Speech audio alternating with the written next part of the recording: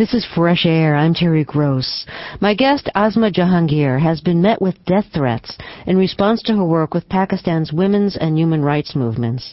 Last week, she was one of 6 winners of the new Millennium Peace Prize for Women, which is co-sponsored by the UN Development Fund for Women and the London-based human rights group International Alert. Jahangir and her sister, who also won a Millennium Peace Prize, were founders of the Women's Action Forum to help women obtain divorces from abusive husbands. In 1981, they founded the first all-women's law firm in Pakistan, and in 1986, they founded the Pakistan